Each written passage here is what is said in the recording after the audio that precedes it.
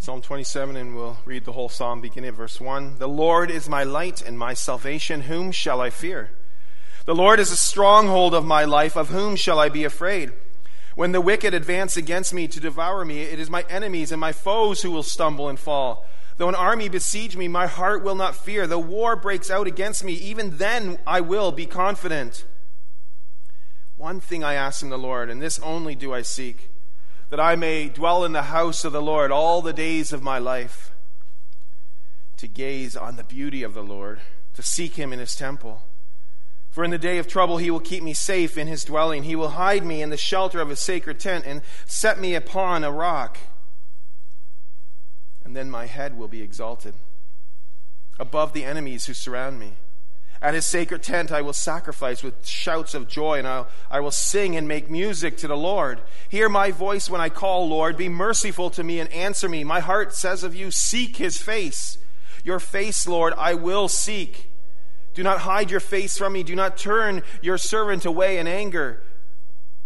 You have been my helper.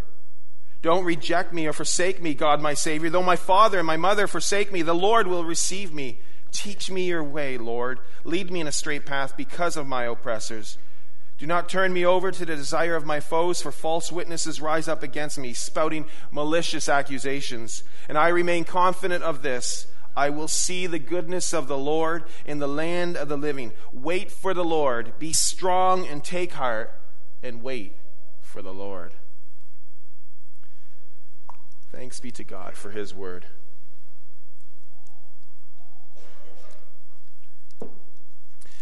Lewis and Clark were two American explorers who were commissioned by President Thomas Jefferson to explore the newly acquired territory of the western United States in the early 1800s. They were to leave the eastern side of the states in a canoe and then travel down the waterway toward the Pacific Ocean. Now, anybody who has traveled on land from east to west knows what you come up against. You come up against the mountains. So here they were in their canoe, expecting a reasonably flat terrain. And they realized that they needed to adapt. They realized how much courage was required for this trip. There is a group in our church that's reading and studying and journeying through a book on the adventures of Lewis and Clark. And this book is actually titled Canoeing the Mountains: Christian Leadership in Uncharted Territory.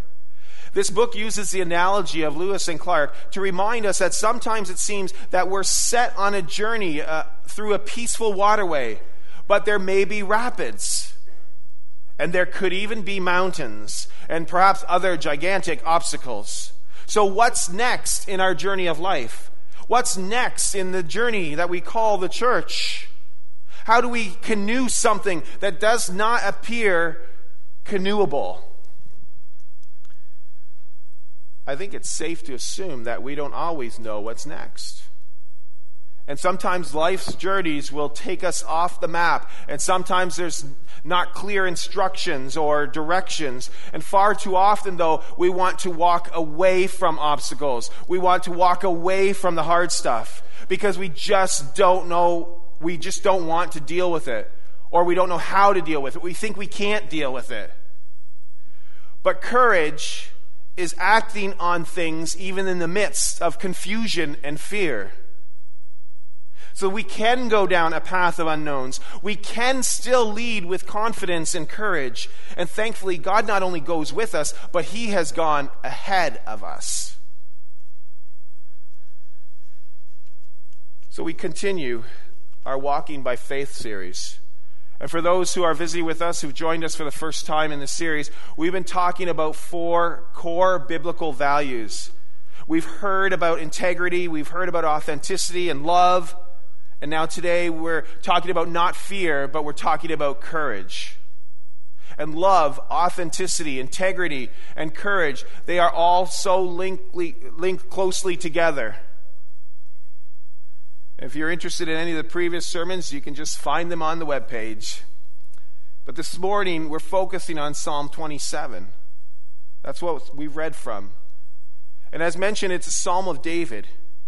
And it was likely written before David was king.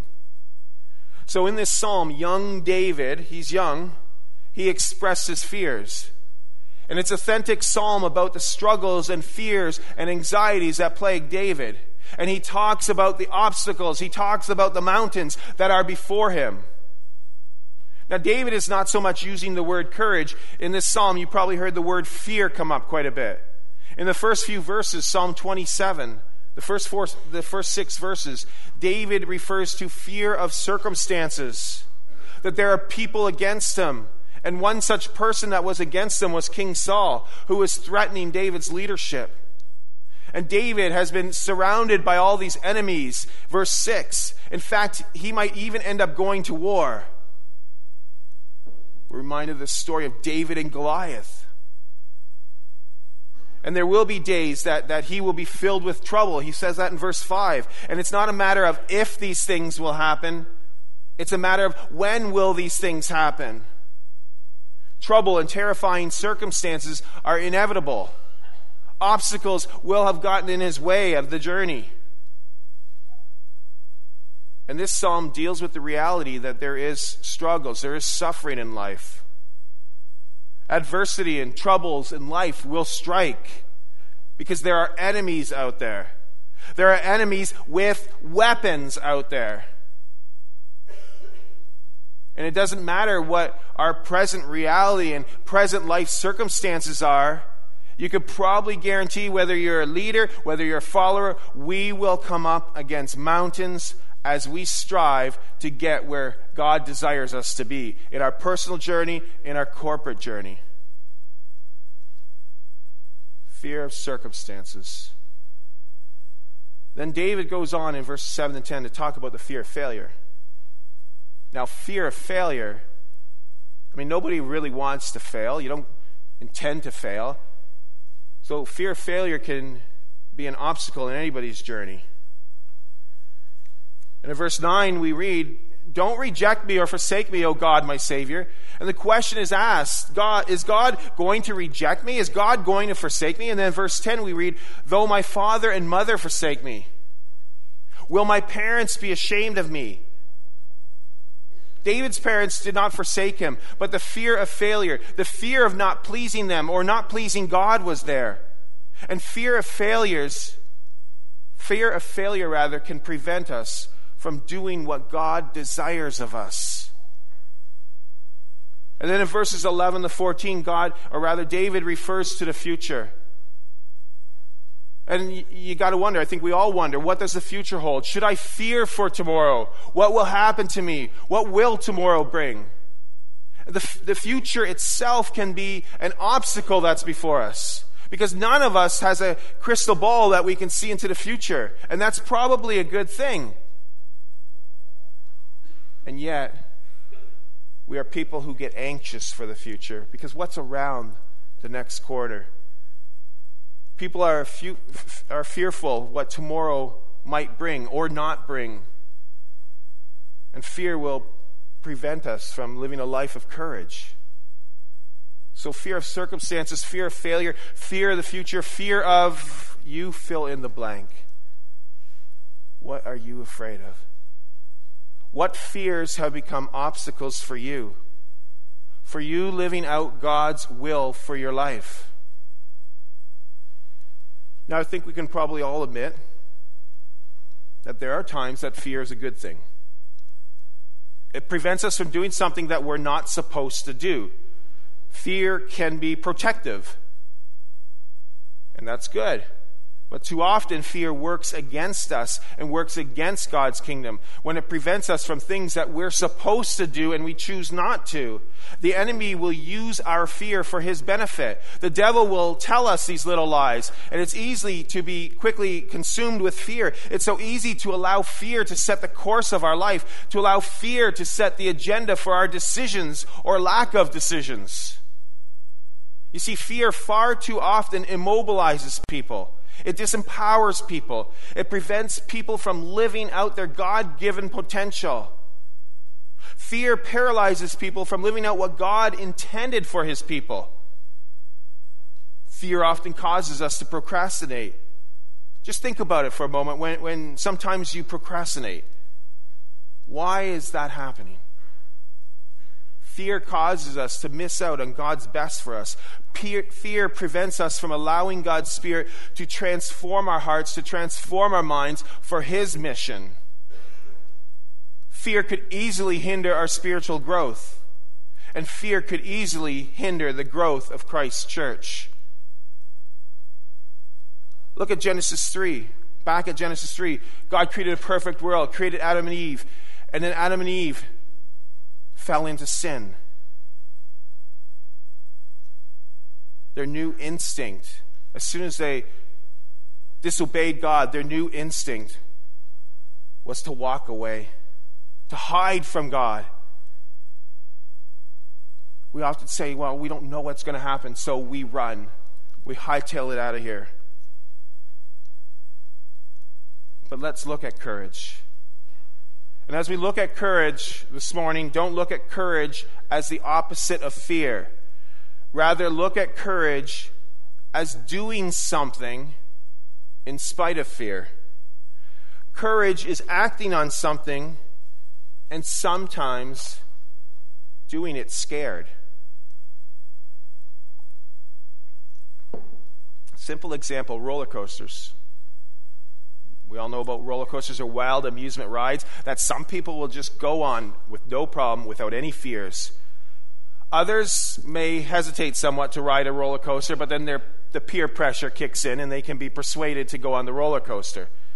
And those hesitant to go on the roller coaster will likely still ride the roller coaster with some fear. However, you've got to admit they have courage, because otherwise they would have stayed off the roller coaster altogether. So you can still have courage with fear being present. So Psalm 27, David refers to the fears in life. And so on the one hand, he's talking about the many fears. But on the other hand, what is even talked about more in this psalm is trust and confidence in God. God gives us the courage to go on in spite of fear. Gloria was this lady who was rough around the edges, and she used regular swear words in her everyday language. She drank a lot, she had a hard life, and she still had courage. One day, the Spirit of God working in her prompted her to walk into church doors in New York City. And she made connections and she made relationships with some of the people. And she then became part of a small group. Nevertheless, Gloria still didn't care what people thought of her, and she often let people know what she thought of them. Being in this small group and studying Scripture, there were times that Gloria would raise her voice and express what everyone else was thinking but scared to speak. And she'd ask, what the heck is this Scripture passage saying? She would bluntly ask that question. After 3 months in the group, Gloria was diagnosed with this fast-acting type of ovarian cancer. But she also said thanks to the group and to God for such a strong faith that she had. And she was going to fight this cancer.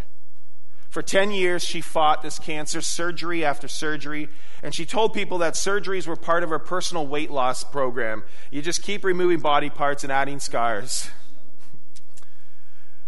Her pastor asked her one time what she thinks about when she continually goes through those operating doors. She replied that she's still afraid, but that before the surgeries, she writes Bible verses on a piece of paper, and she holds on to those pieces of paper as she goes in for surgery. She expressed how she writes Bible verses from Psalm 27. The Lord is my light. He is my salvation. Whom shall I fear? We read that in verse 1. One thing I ask of the Lord, this is what I seek, to gaze upon the beauty of the Lord. We read that in verse 4. She had fear, but she also had courage. And we can allow fears to be obstacles in our journey. In fact, fears can become mountains, or we can allow God to take the controls, to allow His Spirit to comfort and encourage us. Because as we read, God is our light. God is our salvation. He is our stronghold. And these are statements of confidence and trust and courage.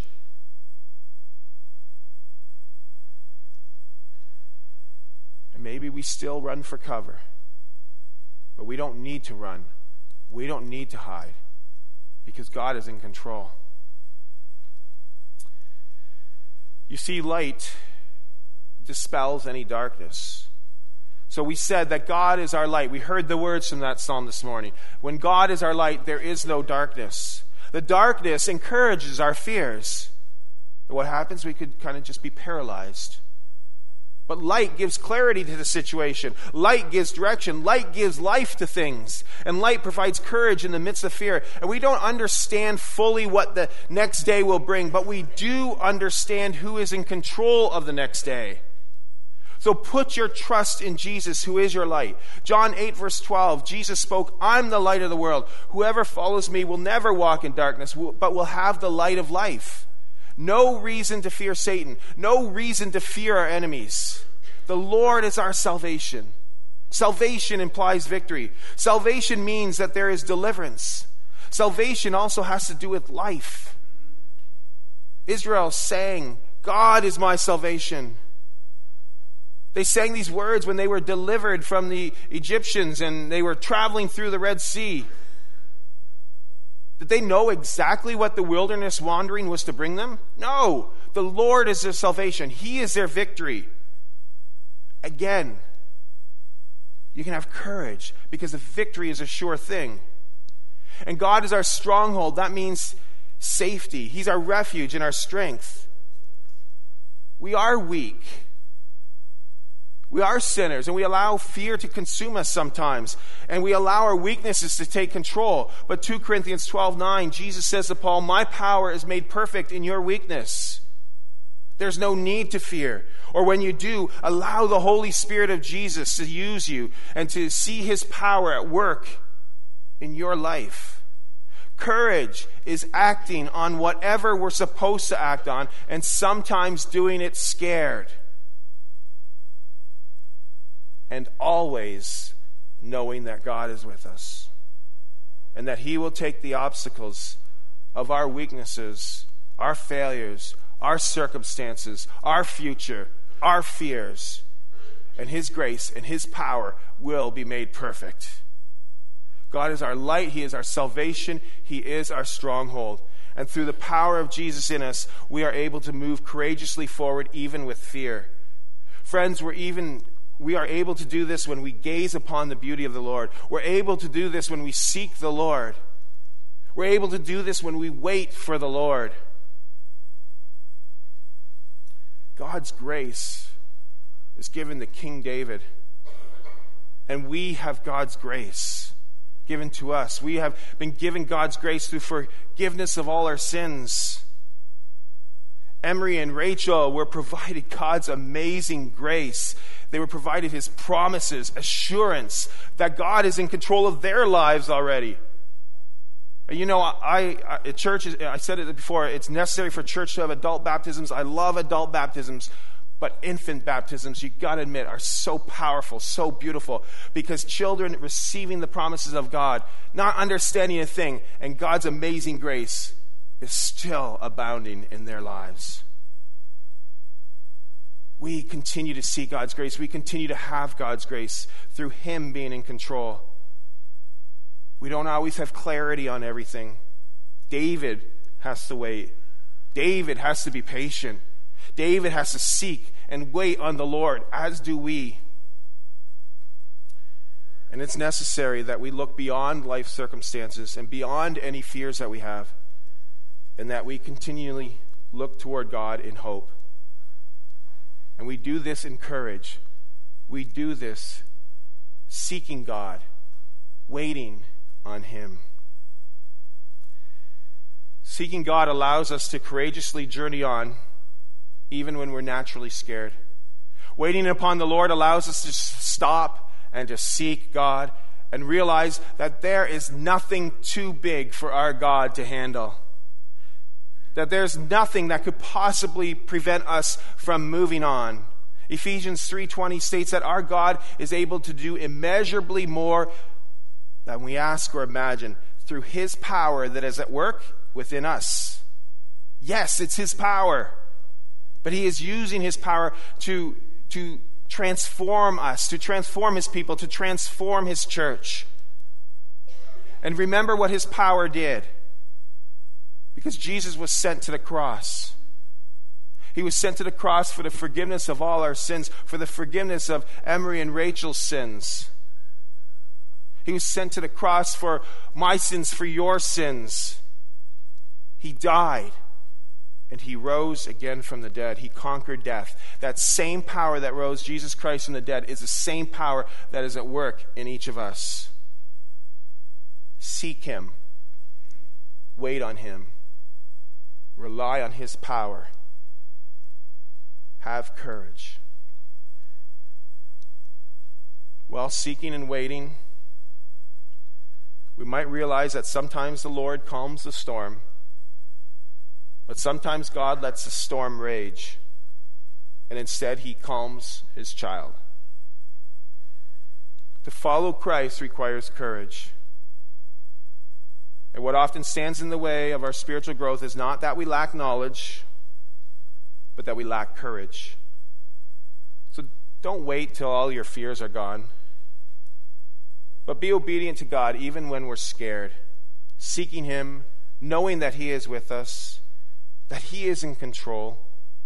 And whatever circumstances are before you, whatever fear of failure is present in your life, whatever obstacle or mountain is in your way, where is God calling you to have courage and to take action in your life, in the life of the church? Where is God calling you to seek him and to wait upon him on your journey of life? Amen. Let's pray.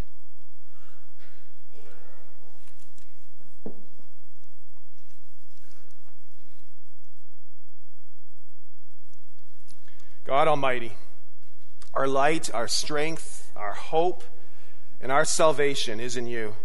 And you alone are our Savior. You alone are our rock and shield. You are always with us. And as we go through our journey called life, we are all at a certain place in our journey. And yet you call us to be transformed. You call us to be transformed more and more into your likeness. You desire us to get to where you call us. You call us forward as a church, not to be in the same place, but to move forward to your calling and to your design. And through any journey, whether in our life or whether in the mission of the church, there could be very well mountains and obstacles before us. The river's not always smooth. Canoes tip. But you are with us. And you call us to go with courage. Perhaps you call us to do whatever we need to do being scared. But you also call us to rely on you and to seek your face. We praise you, Lord, that you are in control. We praise you for your love, for your amazing grace, for your Son, Jesus Christ, in whom we pray. Amen.